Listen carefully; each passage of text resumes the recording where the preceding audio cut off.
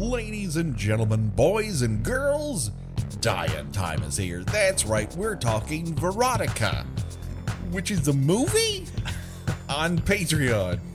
It's a Patreon exclusive, everyone, and that means that we forgo some of the formalities. You know what the deal. We talk about movie characters. And so what better way to do that than to talk about the screen debut of one Glenn Danzig, a person who is best known for being nominated to play Wolverine by Wizard Magazine in the 1990s. And mainly because he is a short gentleman. He's a diminutive, mutton chopped, stacked dude. Neck is wider than his head for the most part. And then the one thing that I always liked about Glenn Danzig is he would wear this sort of demonic bull like belt buckle that it felt like there's no way you can sit down wearing something like that because it was always poking into his tummy. And I thought that looks uncomfortable. And one of my favorite episodes of Aqua Teen Hunger Force complains that he never wears a shirt. He does not. He's allergic to the shirts. Ever since the Misfits, he's not a big fan of them. And lucky for him, he doesn't need to wear them. And also, he doesn't require them for a lot of the actors in this motion picture. I feel like I have to steal We Hate Movies bit by saying directed by Glenn Danzig. Well, before we go any further, it seems odd that we've already started talking about it. But of course, there's only one person that I trust. That if I have to find some Virgins, she's going to go out and get some for me. The one, the only Gina Radcliffe. How are you doing today, Gina? Stunned. I'm stunned. I watched this about 24 hours ago, and I'm still just kind of shaking my head like there's cobwebs in them. I just have to say that every once in a while you'll post something on Twitter that the listeners will interpret as meaning we're about to end the show. Mm-hmm. And the concern about that is very touching. Wait. It says, "What do you mean? What do you mean? We're coming to the end?" And I appreciate that, but yeah. I really do think that after this, it's time to close up shop because where could we go? We have watched some unbelievable dog shit for this podcast, but this is just there can't be any topping this. Before we go any further, Gina, I don't want to alarm you, but in a rarity for a Patreon episode, we're not alone. That's right, we have a special guest. He is a returning champion here to Kill by Kill. Of course, you know him from Predictocast, and of course, he creates all of our artwork.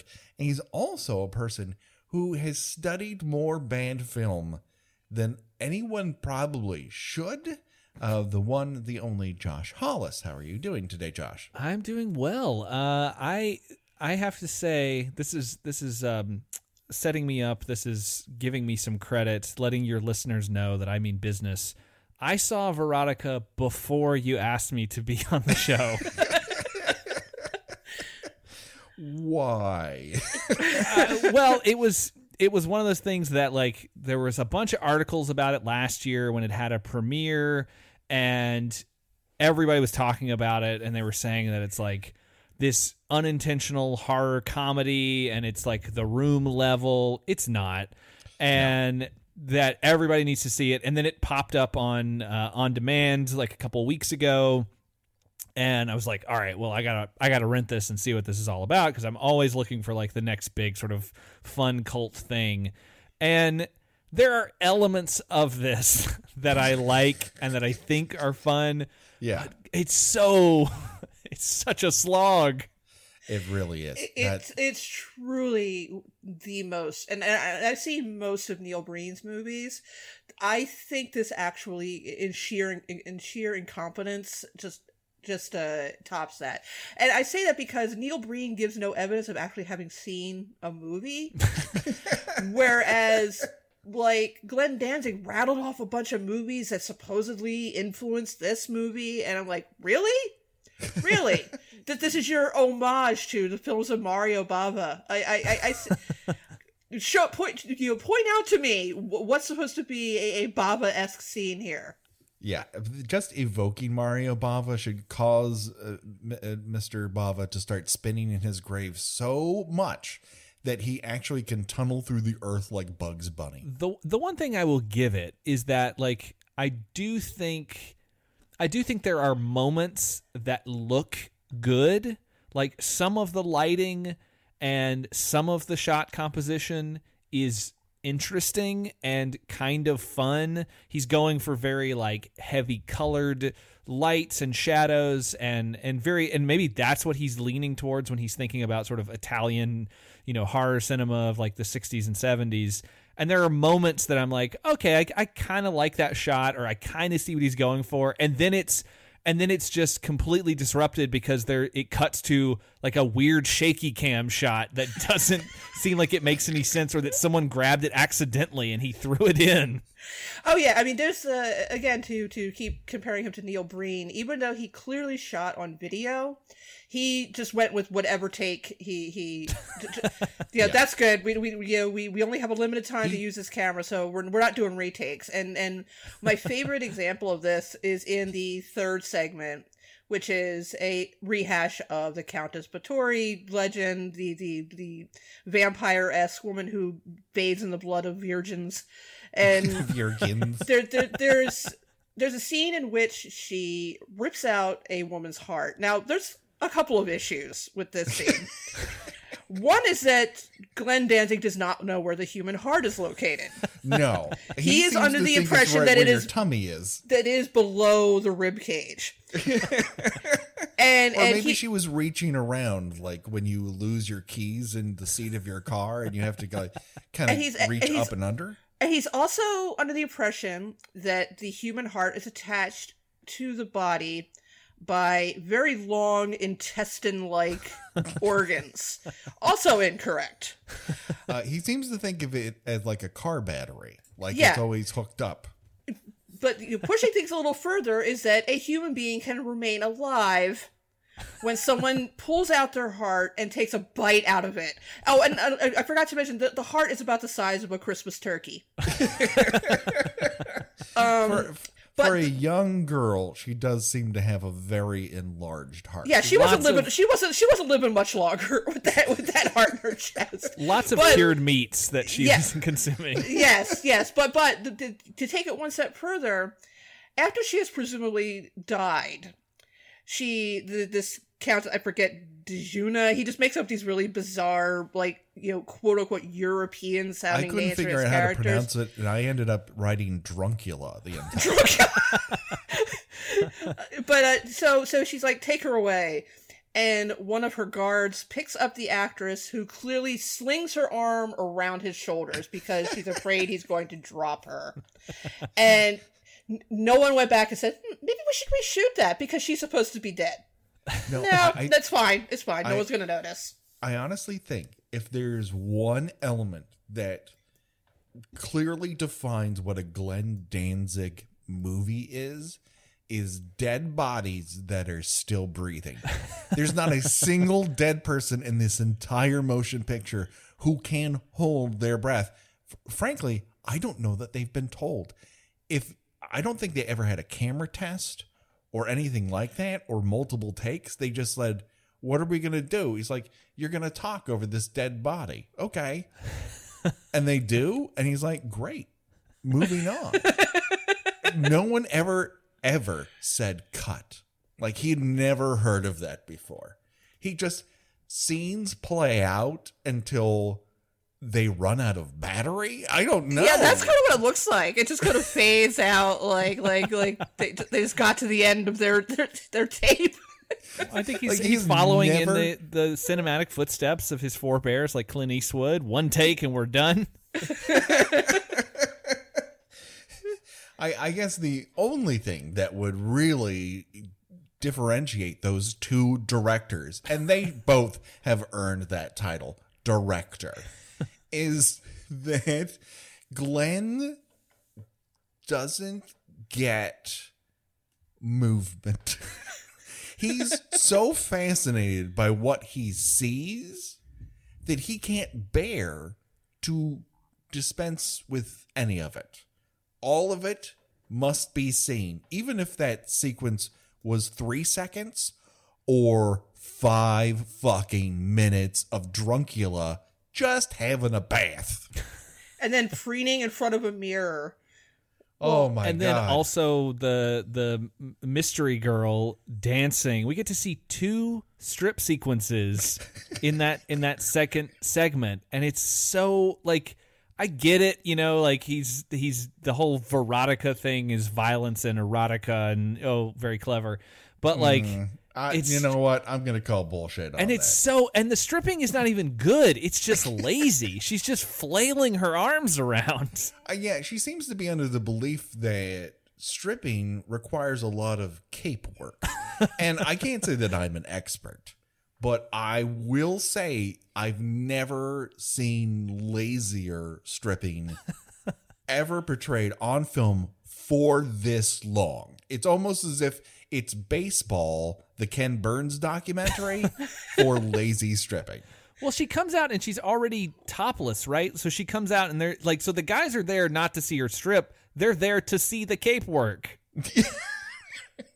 Well, all right, let's go through these things one at a time. Do we want to just talk about the second one since we're talking about it? It doesn't matter. Whatever you want to do. I mean, they all kind of blend together. I think there are nuggets of story, at least in the first 2, that could be something. The third one is just a complete mess, and it's totally pointless. The Drunkula, like, that whole thing is just completely pointless and not really necessary. The first 2 at least have nuggets of things that could be good. Yeah.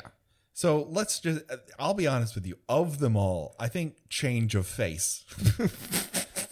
That's a phrase that people use. Yeah, no, that's something that human beings would recognize as communication. That's probably my favorite because it's so incomprehensible, but it also has 2 of the only performances in the entire thing, and that is Mystery Girl, who cuts people's faces off for funsies, and the cop chasing, and I put chasing in dick fingers because he's so growly. It's like he's having a growl off with everyone he's incomprehensibly in a scene with. You didn't like the albino spider or Dajet? I can't say that's a performance necessarily. It's more like he's Pepe Le Pew. Like did we mention that Glenn also wrote the stories for these anthologies? Oh yeah, it's based on a comic book, right? Oh yeah, it's gone through many a medium. That's how you can really refine what a story is. You've tried it out several times, and now you know, like, oh, okay, this is a story I need to tell that people need to see in motion. Because I feel like a lot of his fetishes are coming through loud and clear in this. Oh, for sure. You've got, Quentin Tarantino's got feet. True. Glenn Danzig has incredibly bad plastic surgery. And I mean, poor questionable accents. Poor Dajet. This girl has had so much work done on her lips. There is at no point that she is ever able to close her mouth. Yeah. And it's distracting. Well, yeah, I could see where that would come in handy for certain lines of business. Yeah, she's a porn star. I think the sort of horror host that we get, the lady who kills the woman at the beginning by pokes out her eyeballs or whatever, I think that is also a porn actor. Well, I think you're talking about Morella of the Connecticut Morellas. Yeah. The second girl whose face gets cut off is Courtney Stodden. Is that Courtney? Because I couldn't. The only reason I could even place Courtney Stodden's name again was that Nathan Rabin had done that little retrospective of her presumptive rap career. She is billed about 14th in the cast and has about 45 seconds of screen time. I did not recognize that was her. That's pretty wild. Yeah, and she is the one who after having her face cut off, is staring at her hands and says, my face. Very calm, very very chill about the whole thing. It's like she lost her face and is wondering, did I leave my face in the refrigerator? Maybe I hung it on the hook by the front door. But yeah, I'm like, not sure which. So bad plastic surgery, people licking people's arms, which happens a lot. He seems to And be, I'm like, I'm not judging anyone, but that's kind of weird. You know, there's it's a kinda blanket weird. I don't want to yuck your yum going on here. Okay, we're not here to necessarily kink shame, because obviously kink seems to be something he believes he's portraying on screen. But I don't know about you guys. When you chain a virgin up to your bath and bleed her out, generally the chain goes around the wrist to secure them in place. You don't force that person to hold on to two chains. Well, I with mean, come your on. fingers. A lot of that is, Spencer Gift's Halloween decoration level set design. This is all from his house. Yeah, exactly. He just had it on hand. I mean, it's not from his really gross house, because you were talking about Glenn Danzig, like where you sort of how you might know him. And honestly, I mean, yeah, I knew him from the Misfits and stuff, but like the thing I think of whenever Glenn Danzig comes up in at all is the article from a couple of years ago about his shitty house in Los Feliz that was on the market for like $1 million, and they posted a bunch of photos because it was basically on offer as is. And it's just a bunch of junk. You just have to look it up. You just have to look up Glenn Danzig's gross house. He's got like a Tasmanian devil and Martian the Manhunter statue in there. He's got weird old like toys on shelves. The floors are filthy and covered in grime. There's toys everywhere. There's just like fake stone work put up on the walls. He's got like old like Spencer's Gift skeletons and skulls sitting around, Frankenberry cereal, like a dirty mattress that's just on the floor with no frame or anything. Like, it's disgusting, and that is the thing that always pops into my head when I think of Glenn Danzig. Oh my god.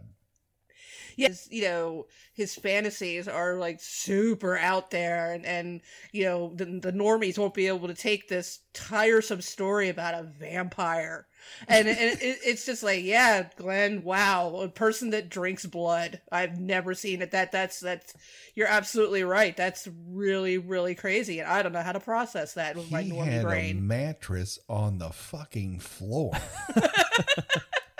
I think we broke Patrick. I mean, maybe I'm a bit of a normie, but I don't know and again, no kink shaming or anything like that. I don't know the fetish of woman has eyeballs where her nipples should be. that lactate tears that fall on a spider that turns into Goro from Mortal Kombat.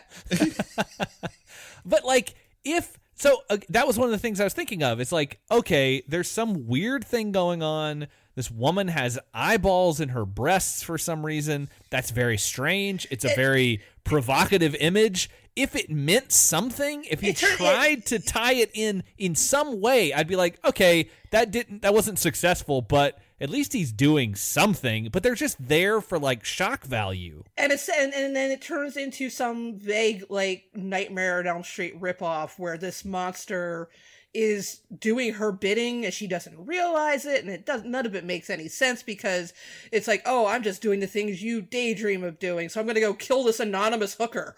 Yeah, but then why not kill the guys who are trying to assault her in the movie theater? Oh no. They're just helpful citizens. The people we really need to take out of this world are the next door neighbor who says, "Oh, you're crying? That's too bad. Is there anything I can do for you?" That person needs to die.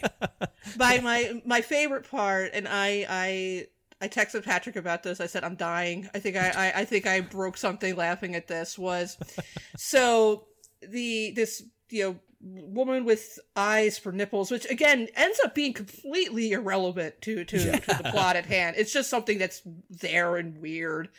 And so she killed herself to keep this Spider-Man creature in the real world and Please, Francois P. Spider-Man. Call him by his proper name. The police shoot him. They're completely, unruffled by this 8-armed creature. Just like, not even so much as saying, well, there's something you don't see every day. Nope, they're just like, he has 8 arms. The Strangler or whatever. What was his name? Neck Breaker. Neck Breaker. So they're looking down and it's like, Monsieur, her breasts or eyes. So I was like, we. And that's the end of the segment. But wait, my favorite part is Morella, our hostess, just looks at the camera and she goes, well, there you go. And I screamed. I was like, I just texted Patrick, well, there you go. There you go. She needs to be like Crypt Keeper like or something. She needs to like set up these stories in a fun way or wrap them up in a fun way. And well, there you go is not it. She's like, oh, that's a thing that happened. Anyways. Anywho. I mean, can you even believe it? Well, I mean, it's one of them's. And again, if she had said, well, there's something you don't see every day, I mean, that would have been very Crypt Keeper-esque, but no, well, there you go. This whole, I mean, the fact that it was portraying something that was supposedly happening, one would believe based on the accents in France. Le France. Le France. And to drink, Peru. So, and then at one point, our main character walks to a movie theater that is the Los Angeles Theater. With even with a French rockabilly song playing in the background, it's like, how fucking incompetent do you have to be? There are moments in this movie where he frames shots so low that you're looking at unfinished, molding on the back corner of the strip club, and you're like, why am I looking at this? What is this adding? Oh, there are so many scenes in the third one where like just characters' heads are they're just cut off. They're just only filmed like the neck down, and it's astonishing. Yeah, well, what was he hiding back there? Well, the strip club in the second segment feels like it's in like somebody's back room of their house. Oh yeah, and you can see like a bank of ATM machines in the background. Very, very classy. Only the finest. They've like like the curtain is not a curtain; it's just like a bunch of bed sheets that are all stapled to the wall. The Dejet's next door neighbor opens up a refrigerator and looks inside, and I think that's another fetish that we're not examining of Glenn Danzig, and that is he really likes to watch ladies bend over and see what's in a refrigerator. While wearing the worst fucking wigs I've ever seen in my entire life. I am something of a wig connoisseur, and these are every single actress in this movie. Every single one of them is wearing a wig, and I don't know if it's because he's really into wigs, or they're really into not being recognized as being in this movie. I think it might be a little bit of both. Yeah, why choose? She opens up the refrigerator, looks inside, and says, milk or beer? Those are your choices? Those serve two very different purposes. No. You're incorrect. It's, milk or beer? I think this is showing Danzig's cinematic knowledge. He's calling back to Pumping Iron, where Arnold Schwarzenegger says, milk is for babies, beer is for men. Oh my God. And so this albino Spider-Man who has, and here's the other Glenn Danzig, thing that he is really into, and that is people who don't know what to do with their arms. Now here you have a character who's got 6 arms and he doesn't know what to do with any of them. He just, sometimes he's kind of like holding them out. Sometimes like motioning up and down. Sometimes like, ooh, my elbows are hitting these and they told me not to. And sometimes the angle of the camera is so low you can see the split in his seat. Yeah. I like, my favorite shot is after he is killed at the end and he's laying there, you can clearly see he's wearing tights. At one point, he decides to go out and kill a prostitute. And he presents this as, there are two things I want to do. The first thing is fuck you in the ass. And she's like, oh, smoke. Because there's not a sentence she says without smoking in between syllables. Because French. Come on. Because French. She says, oh, ass fucking is my specialty. Well, you know. What she doesn't say one. is that she's also proficient in Excel and PowerPoint. But of course, this is a different job. You know, you go for the job you want.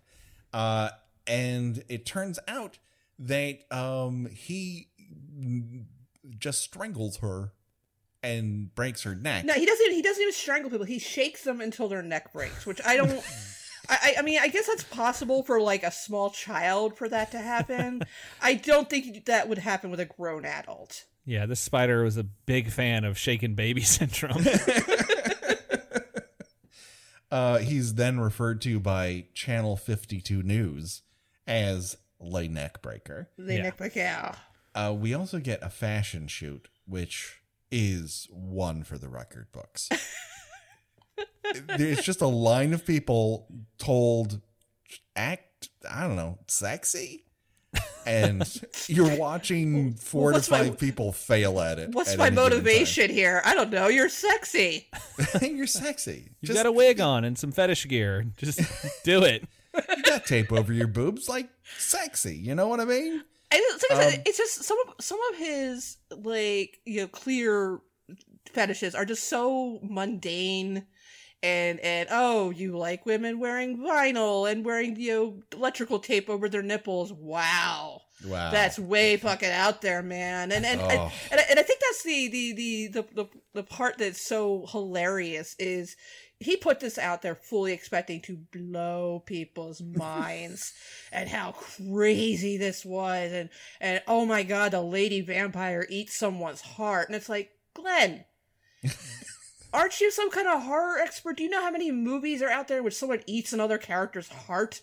I mean, I don't mean to sound all like super jaded or anything. There are plenty of horror movies that still get to me. You know, your Hereditaries, your Midsommers, your movies like that. But you know, I have completely burned out on you know, beautiful young women, you know, getting sliced and diced so someone can drink their blood because that's how they're kept alive. And it's like, is that really the most shocking thing you can come up with? Yes. That is the most shocking thing he can come up with. Vampires, Glenn. Vampires. It is the most, you know, probably the most well-worn horror movie trope you could possibly come up with. At one point during this fashion shoot, they start making fun of Dejette because, I don't know, they all know she has eyeballs for boobs. She's sad. They're making fun of her because she's sad. And one of the quote unquote sexy ladies says she is such a psycho bitch, pronouncing the P in psycho. Well, French. Don't you know that the P's are all pronounced in French? You know, they have le pneumonia. At one point, she goes to the Los Angeles movie theater to watch porn. Of course, because again, wow, that's really out there, Glenn. Well, yeah, this is harkening back to a time long gone since the porno theaters were all eradicated. According to Glenn, this is happening all the time. And Dejette sits down, views what's in front of her, and goes, "Oh, they are just making sex." Like, what, in a factory? Well, my favorite part is the two guys, and the one guy's like, "Hey, this is when they do it now," or something. Like, whoa, spoilers, buddy. You know that they still have the what used to be called the gay seat between them, the empty seat. Yeah, the gay donut. They got to keep that. Oh my god. Why does everyone in this section of the movie think being French is just clenching your teeth? Like the waiter in the restaurant is like, oh, very that careful. guy. with the crazy neck tattoos. poking out from his shirt. Very subtle. But like, yeah, the whole theater scene, like I figured this would be where, okay, the weird spider creature has killed someone she knows and has killed other people, and now somehow she's going to, it's going to come to her aid when she needs it most. Like she's being like accosted by these guys. They're like, they see that she's fallen asleep, so they immediately just take it upon themselves to try to start pawing her, and then she wakes up and is able to escape. But it was like, oh, wouldn't it be cool if then this weird spider guy showed up and murdered these guys and was sort of like this weird avenger, and she starts using it to her advantage to take out like bad people, but also people who are making fun of her, like the models or something. Like you could spin it into being a story of this person who just wants to get on top and will do whatever it takes, including using her weird Spider-Man to kill her competition. Like, okay, there's a story. Do that. But no, we're not interested in that. No. In fact, there's after she wakes up, she's like, "Oh, get off of me," and walks out. One of the guys is like, "Hey, come back here." Why? Why would you come back there? You were molesting her as she slept. Yeah, I mean, these are upstanding citizens, obviously, but it's just like there are, like that's an element where I was like, oh, there could be something here. It could be interesting. You could like because that, I mean, I don't know if I would ever want to watch it, but that is enough to support an 80-minute horror movie of a person like finding out she has this weird connection to like some sort of creature that comes to life when she sleeps and can commit crimes, and she learns how to control it and uses it to get ahead, and then bonds with it, and then it gets killed and she's sad about it. Like, yeah, that's not an original thing, but it's interesting. Maybe it could be done well. And they're just not interested at all because she kills herself and that defeats the spider, kind of. Oh yeah. That's really helpful. Here's the thing, Josh, is what you're doing sounds to me like it's some sort of PC Hollywood bullshit that we've all seen a million times before. You know what you've never seen? Cops break into a room, kill a 6-armed Spider-Man, and just look over his body and go, yes, it's strange. Very strange. I also like how they immediately determine, oh, this must be the neck breaker. Well, yeah, I mean, he's got to be, right? I mean, they follow all the evidence. Yeah, I mean, it is good that they know. It's like, did the neck breaker leave a calling card of some kind when he was killing all these various sex workers? Or no, we leave calling cards for our next segment. Oh, that's right. Where an actual fucking calling card is left. My favorite part of the police thing is them breaking in. No one has any handcuffs, and you're gonna need at least 3 pairs because he's got 6 fucking arms. But also, the guy with the battering ram looks like Glenn told him, I got to take that door back to Home Depot tomorrow. So don't really damage it. And he's like, okay. And he kind of lightly taps it a couple times. And then he looks off camera like Glenn's going, oh, fuck it. Just hit it.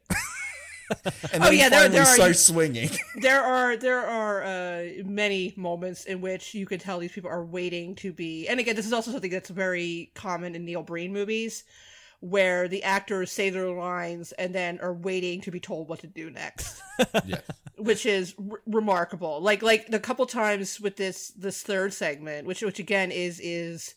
You would expect these things to get better as they go along. No, they actually decline in quality, and it's amazing because this third one doesn't even have an ending. There's no resolution, nothing. She just kills a bunch of young women in a variety of meant to be shocking ways. But there's like a point where she is preening in front of a mirror. and she stops like every maybe 15, 20 seconds, and she's like, oh, I should keep going? Okay, all right. Oh my God, that mirror scene, I totally forgot about that. It goes on forever. Yeah, it's over a full minute of her just posing and smiling at herself, and like, oh. And I'm sure he shot probably 5 or 7 minutes of it, and he was like, oh, this is enough, but I'm going to keep the rest for myself. Yeah, and she like I said, she stops every few seconds and like, oh, I should keep going? Okay. Right. Yeah, I don't think anyone ever heard the word cut. It's like I just picture like Glenn on the other side of the camera, like just not even looking. He's like eating a sandwich, like keep going. It's just like. Now, Glenn, this is for a movie, right? Yeah, it's for a movie. It's called Veronica. Like, we're making a movie out of this. Hey, can we actually make a movie out of this? Can anyone sue me if I don't make a movie out of this? Because really, this is just a lot of masturbation fodder. Because it is. Yeah, I don't know what the internet is. It absolutely is, and like my favorite part of the second one, which is the woman who just goes around just slicing women's faces off.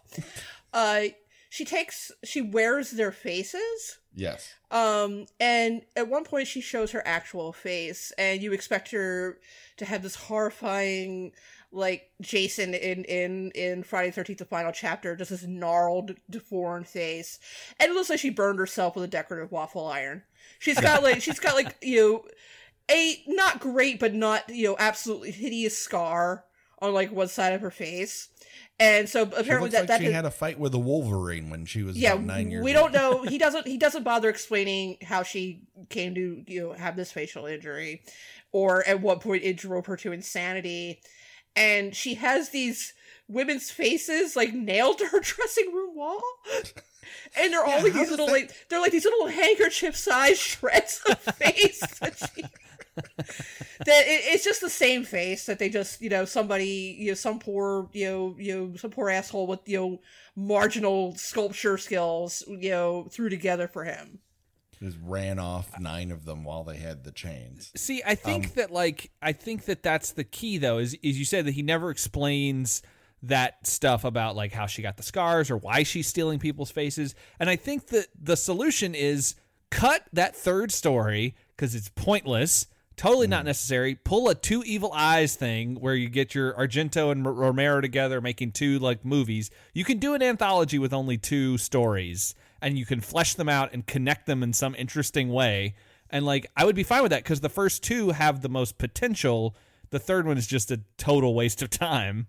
No, the third one reminds me a lot of Mardi Gras Massacre, which was a video nasty that has the same death scene 5 times.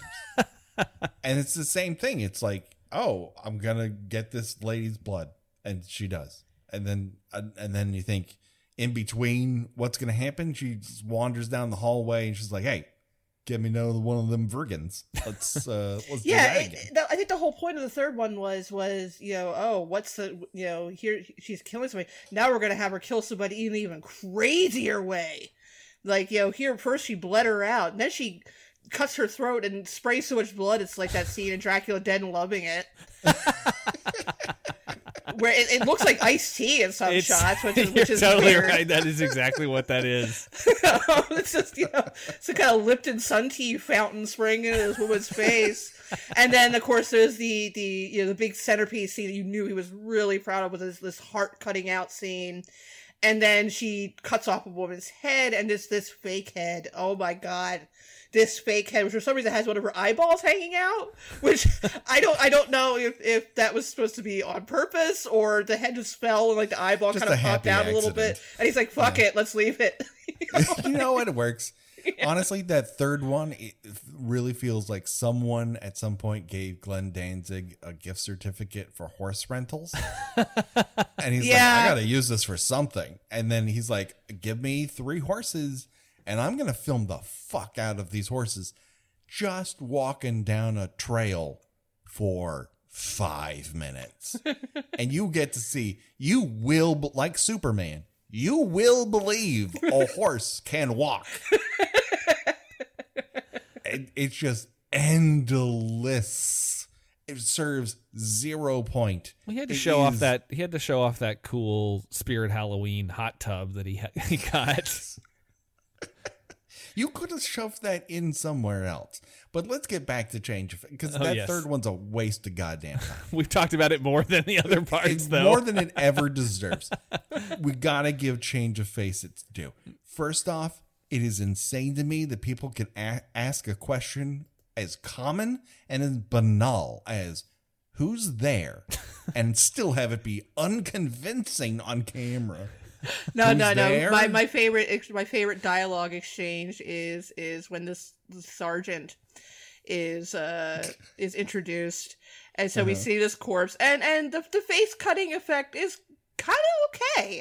It's not bad. I mean, not compared to like the gelatin eyeballs at the beginning of the movie, or the turkey sized human heart. But so you've got this police sergeant, who is the only recognizable name in the cast. I think he's best known for playing a villain in a Karate Kid movie some years ago. So he says to the patrolman, "What do we got here?" It's grisly, Chief. How grisly? Pretty grisly. And I was just like, I don't know what to think of this exchange of dialogue. Is this supposed to be funny, or is this how he thinks actual cops talk? That lead cop, who apparently is playing the lead in Jim Henson's Michael Rooker Babies, is so so committed to what he's doing. It's fascinating to watch everyone else just not give a fuck, because the person next to him is a coroner who at one point just is eating the sandwich, and he looks at him. Of course he is. He goes- Of course he fucking is. And then the guy puts the sandwich on the ground. Yeah, he does. I got to clean up this body now. You don't put... I mean, it's not weird that he's a coroner eating a sandwich. A thing we've seen a million times. We've never seen a coroner go, "Well, what do I do with the sandwich now? I'll just put it on the ground." The ground. And I love it because the cop's like, "Where's her face?" And the coroner's like, we don't know where it is." And the cop's like, "Well, there's your motive." It's like, that's not a motive. That's not how motives work, Glenn Danzig. It's the most valuable commodity in town, your face. In fact, the face grabber lady, the phantom of the strip club, at one point tells somebody, "Hey, give me your face." That's her Freddy Krueger, is, "Hey, give me your face." And she's like, "My face?" Yes, motherfucker, give me your face. It feels like every actor in this segment is in witness protection. So how do you think she got her job at the strip club? Like, do you think she walked in with like the sagging like dead person face, like just kind of hanging down from her eyes? Listen, I love everything I'm seeing from the neck down. Here, let me flail for you a little bit. Well, you're hired. I got some skull pasties. Okay, I'm liking this. I like your boots. I like your vibe. But if you could come in here kind of looking like Mortal Kombat, I'd be more into it. Come in here like you're practicing proper mask technique out in public right now, and we'll hire you. Oh my God. All the stripping scenes, as repetitive and dumb and lazy as they are, it's gold when you just look outside of what he wants you to look at. There's a guy sitting at the rail who has a fuck belt buckle. I love. Is it a belt buckle? I thought it was a hat. I thought he was like it's on a hat, but that is a belt buckle that he has placed on his cowboy hat that just says fuck. We're not pointing out that there's only maybe about 5 people in this strip club. Oh yeah, there's no way this place should still be open. And don't have enough customers. Most of these men look like they could not be more bored. No, they have more fun waving their own faces with money than they do giving money to strippers. And it's just like it's just this like soul deadening sequence of like women kind of lazily twerking, and Well, they're the audience of the movie. It's Danzig wanting to shock people with all of this, and the guys in the strip club are the people in the audience going, "Yeah, we've seen all of this before. This is nothing to us." it's like, oh my god, Glenn, please, no more women shaking their butts at the camera. I can't take it anymore. My delicate sensibilities. Yeah, I get it. Women have butts. And he's like, whoa, whoa, whoa, whoa. Have you seen this butt? I mean, Wait. Butt, but... What if we have this woman spread her legs a little bit? No, Glenn, no, please, no. Well, my virgin eyeballs. They're there on the wrong night because DeJet like strips on the weekends, and that's a far more interesting and far more robust crowd. Because, like, I mean, imagine that. Imagine if he just switched the leads for some reason. Like, oh, here's a stripper who's like cutting people's faces off for some reason, but also she has eyeballs in her boobs. That's an interesting stripper. Like, and then it explains why she can never go fully topless, and there's like some weird mystery there. But then you would never get that scene in the first one where her would-be boyfriend looks at her, now seeing that she has eyeballs for boobs, and says, "Your teats are looking at me." There's like 5 E's in that. I feel like you could probably get, reconstructive surgery for that if you have eyeballs in where your nipples should be. Also, I'm very upset that no one at any point in time made the joke, "Hey, my eyes are down here." Well, there you go. Oh, man. See, you have to have a sense of humor for someone to say that, and Very true. Appearance on Aqua Teen Hunger Force aside, Glenn Danzig seems to exhibit no evidence of having a sense of humor, No. which is so important when you are directing horror. You have to, even if your movie is not funny, you have to have a certain sense of the absurd and of things that might be, just oddly, amusing to an audience. And for someone who has made his fortune, on having, his band represented by a big scary skull image and sing songs about the devil, and he has no sense of humor. And this movie has no sense of humor, which is a shame because some of these lines are really fucking funny.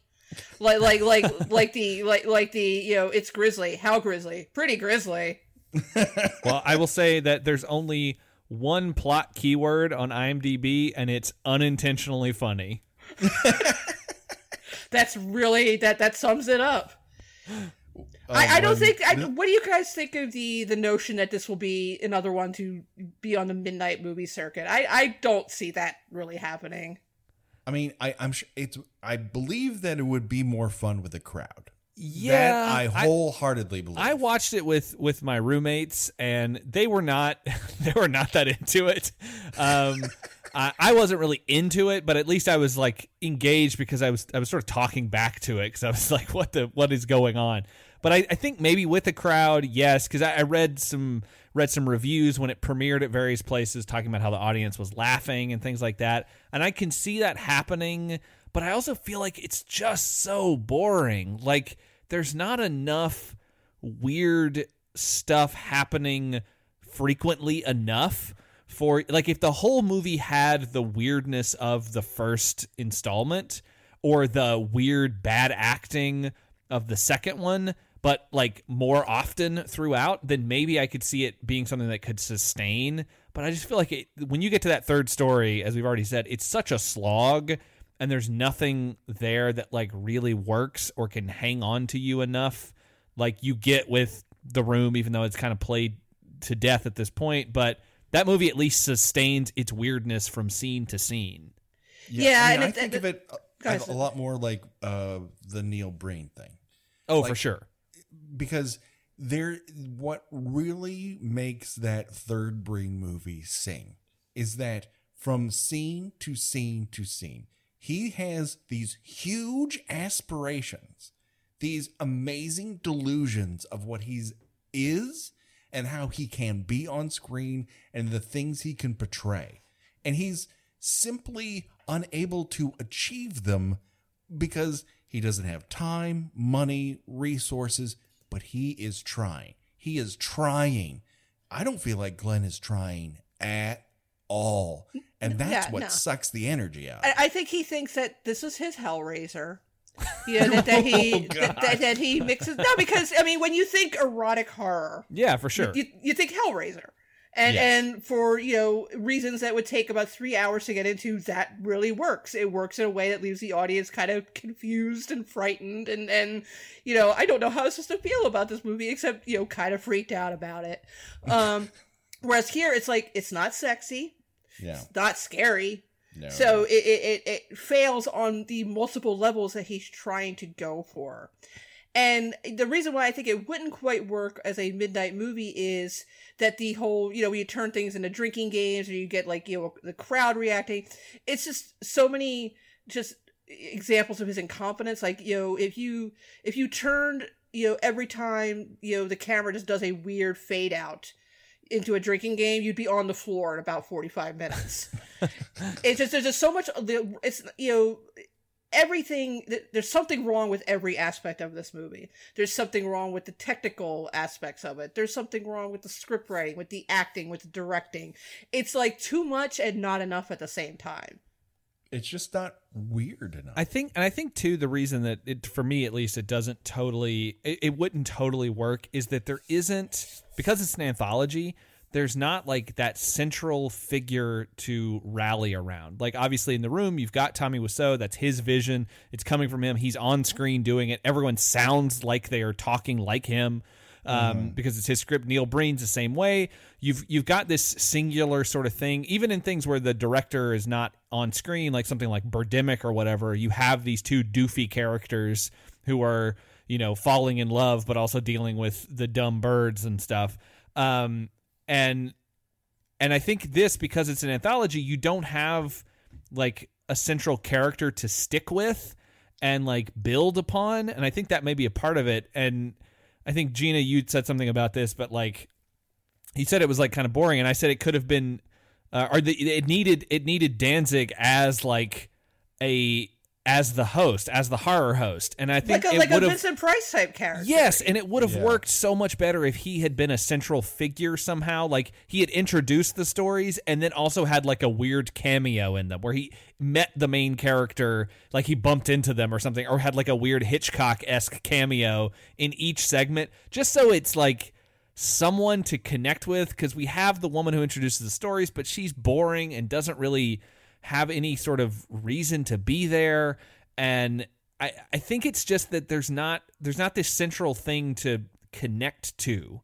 Yeah, there's nothing like, now admittedly I'm not, my knowledge of the music of the Misfits and Glenn Danzig is pretty narrow. It's more that I know that he exists. And I know that the whole skull logo and stuff like that.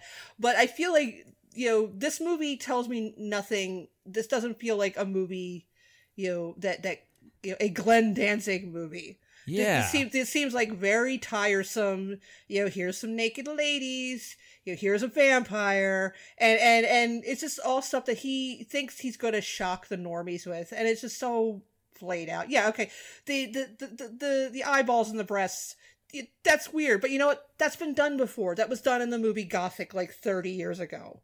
And in that movie, it's genuinely weird. It's genuinely jarring. And it probably plays into the story in some way. Well, because the whole movie feels like a nightmare. It's basically about the creation of Frankenstein and the weekend that, Mary Shelley spent where she came up with this idea. And it's just a very weird, very trippy movie. So it works there. And it's shocking. And, hey, Glenn, you didn't think of this. You saw this movie. That image was burned into your brain. And you try to spin it into some crazy, here's something that the audience won't be able to take. It's like, no, people have seen this before, Glenn. It's a 30-year-old movie. I never saw that movie before. Exactly. Mother! Yeah, exactly. I never saw it before, and I refuse to believe that I could be accused of stealing John Borman's shtick. That's not really true. I'd like to invite you into my bedroom. Don't worry, that bed, my bed frame, it broke because of all the sex I've been having. So now I just put it on the floor. There's a lot of debris on the carpets. Please wear shoes. Normally everyone would have shoes off. But there's a lot of drywall that's fallen. Please bring me over my open box of Boo-Berry. The spider guy could have been kind of cool, but like he reminded me too much of Goro. Yeah, but that's probably he's got the only, a nice mustache. That's probably neat. the only thing, the only image in the movie that is kind of seems unique. But we've seen movies where characters cut other people's faces off. Yes. We've and God fucking knows we've seen vampires, and the idea that he thinks this is something crazy and wild and out there, and I'm going to show you something you've never seen before. It's like, come on, Glenn, come on, vampires, Glenn. Just because you don't use the word doesn't mean that's not what they are. I think he's directing a vampire movie next. Of course he is. Of course he is. I think that's he's in post-production right now on Death Rider in the House of Vampires.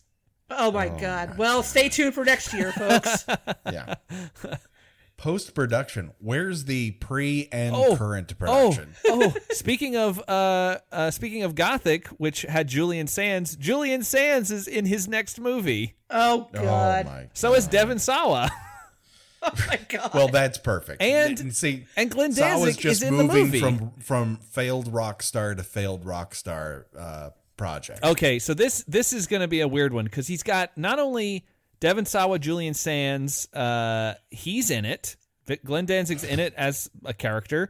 Danny Trejo's in it. Eli Roth is in it. Oh my God. Yeah, so it feels like who knows if that's going to be anything.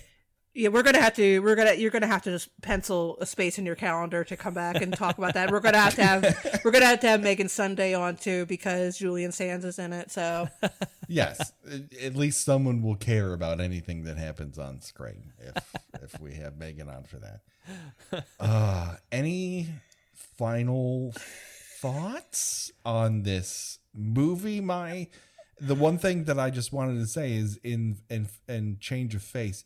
When the cop finally catches up to the Phantom of the strip club, she holds a knife to his face. She's behind him. And then all of a sudden he shoots 3 times and it fades slowly to black, like every scene. And then it unfades back up and there's this trail of blood, like she's been shot, but she was behind him.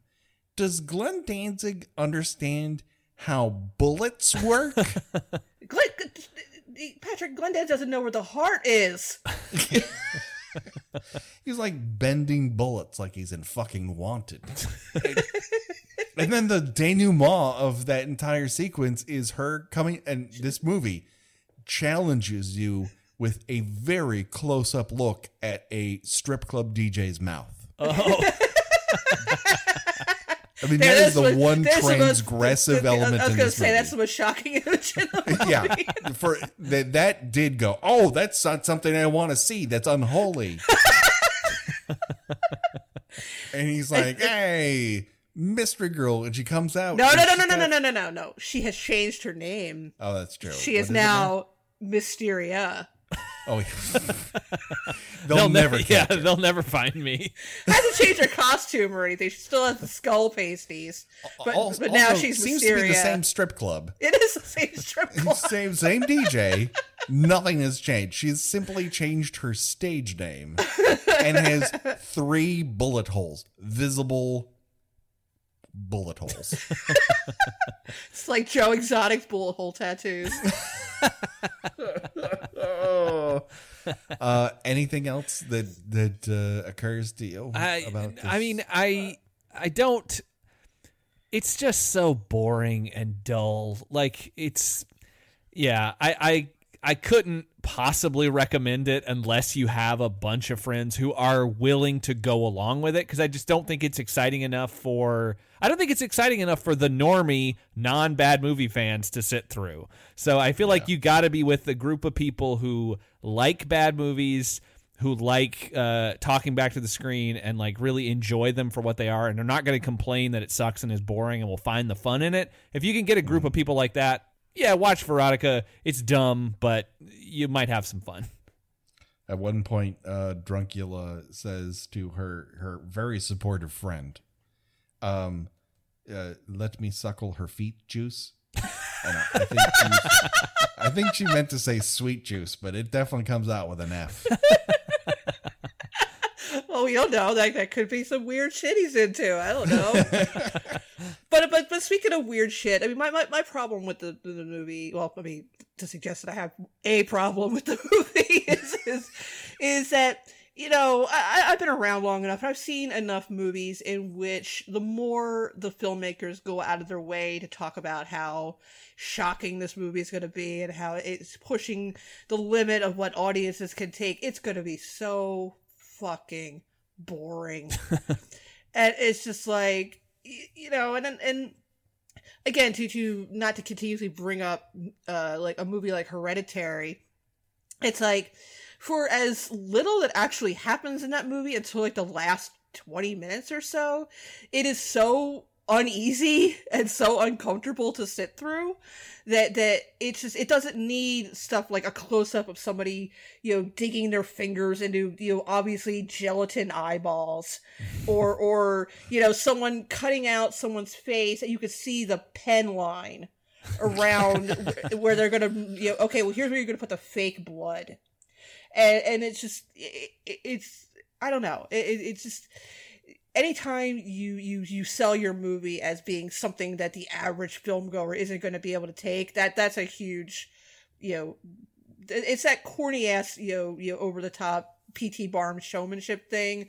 And it's just like, yeah, I'm not interested. Don't want to see it. No, it's a scam. It's, yeah, because it's going to be boring. It's going to have, you know, no discernible plot to speak of. It's just going to be a lot of, you know, meant to be shocking imagery. Yes. Oh God, this is it's not a fun movie. Josh, where can people hear more from you? Oh, yes, you can find me at Predictocast. We pick a movie we know nothing about, watch the first 10 minutes, and then try to predict the rest of the movie. We have a pretty good time. I like to think. It's very silly right now. I don't know when this will drop, but we're in the midst of Eric Roberts month on the podcast. So come on over, check us out. You can find us wherever you get podcasts or at predictocast.com. I feel like this movie could have you know, benefited with some Eric Roberts. Oh my God, he would have been great. Yeah. He would make him the cop. Yes. Yeah, he would have been great. Or at least the cop that says, brief me. And then he's like, well, there's a person out there cutting off faces. He's like, oh, gross. I asked you to brief me, not like tell me what the fuck's happening. Those are two things. God.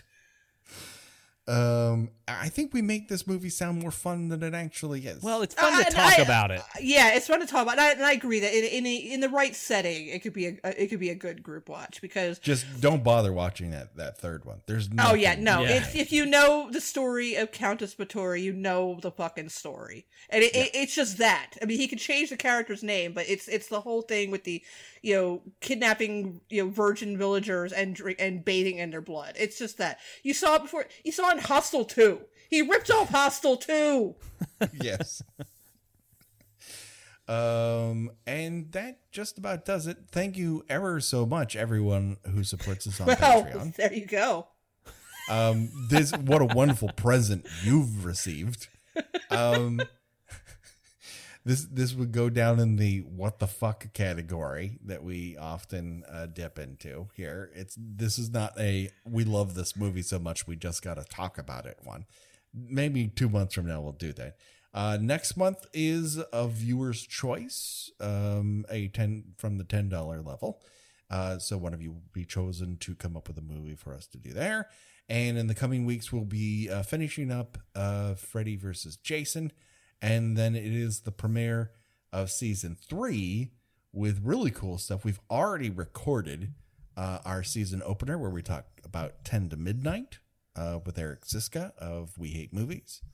And then we're going to be talking Dr. Giggles with April Wolf and someone else that I've yet to book.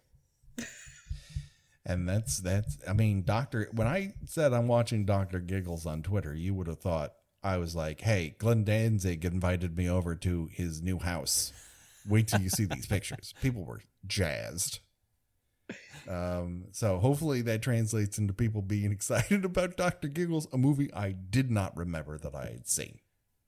Yeah, that's gonna be that's gonna be all new to me, because I did see it in the theater, but that is the only time I've seen it.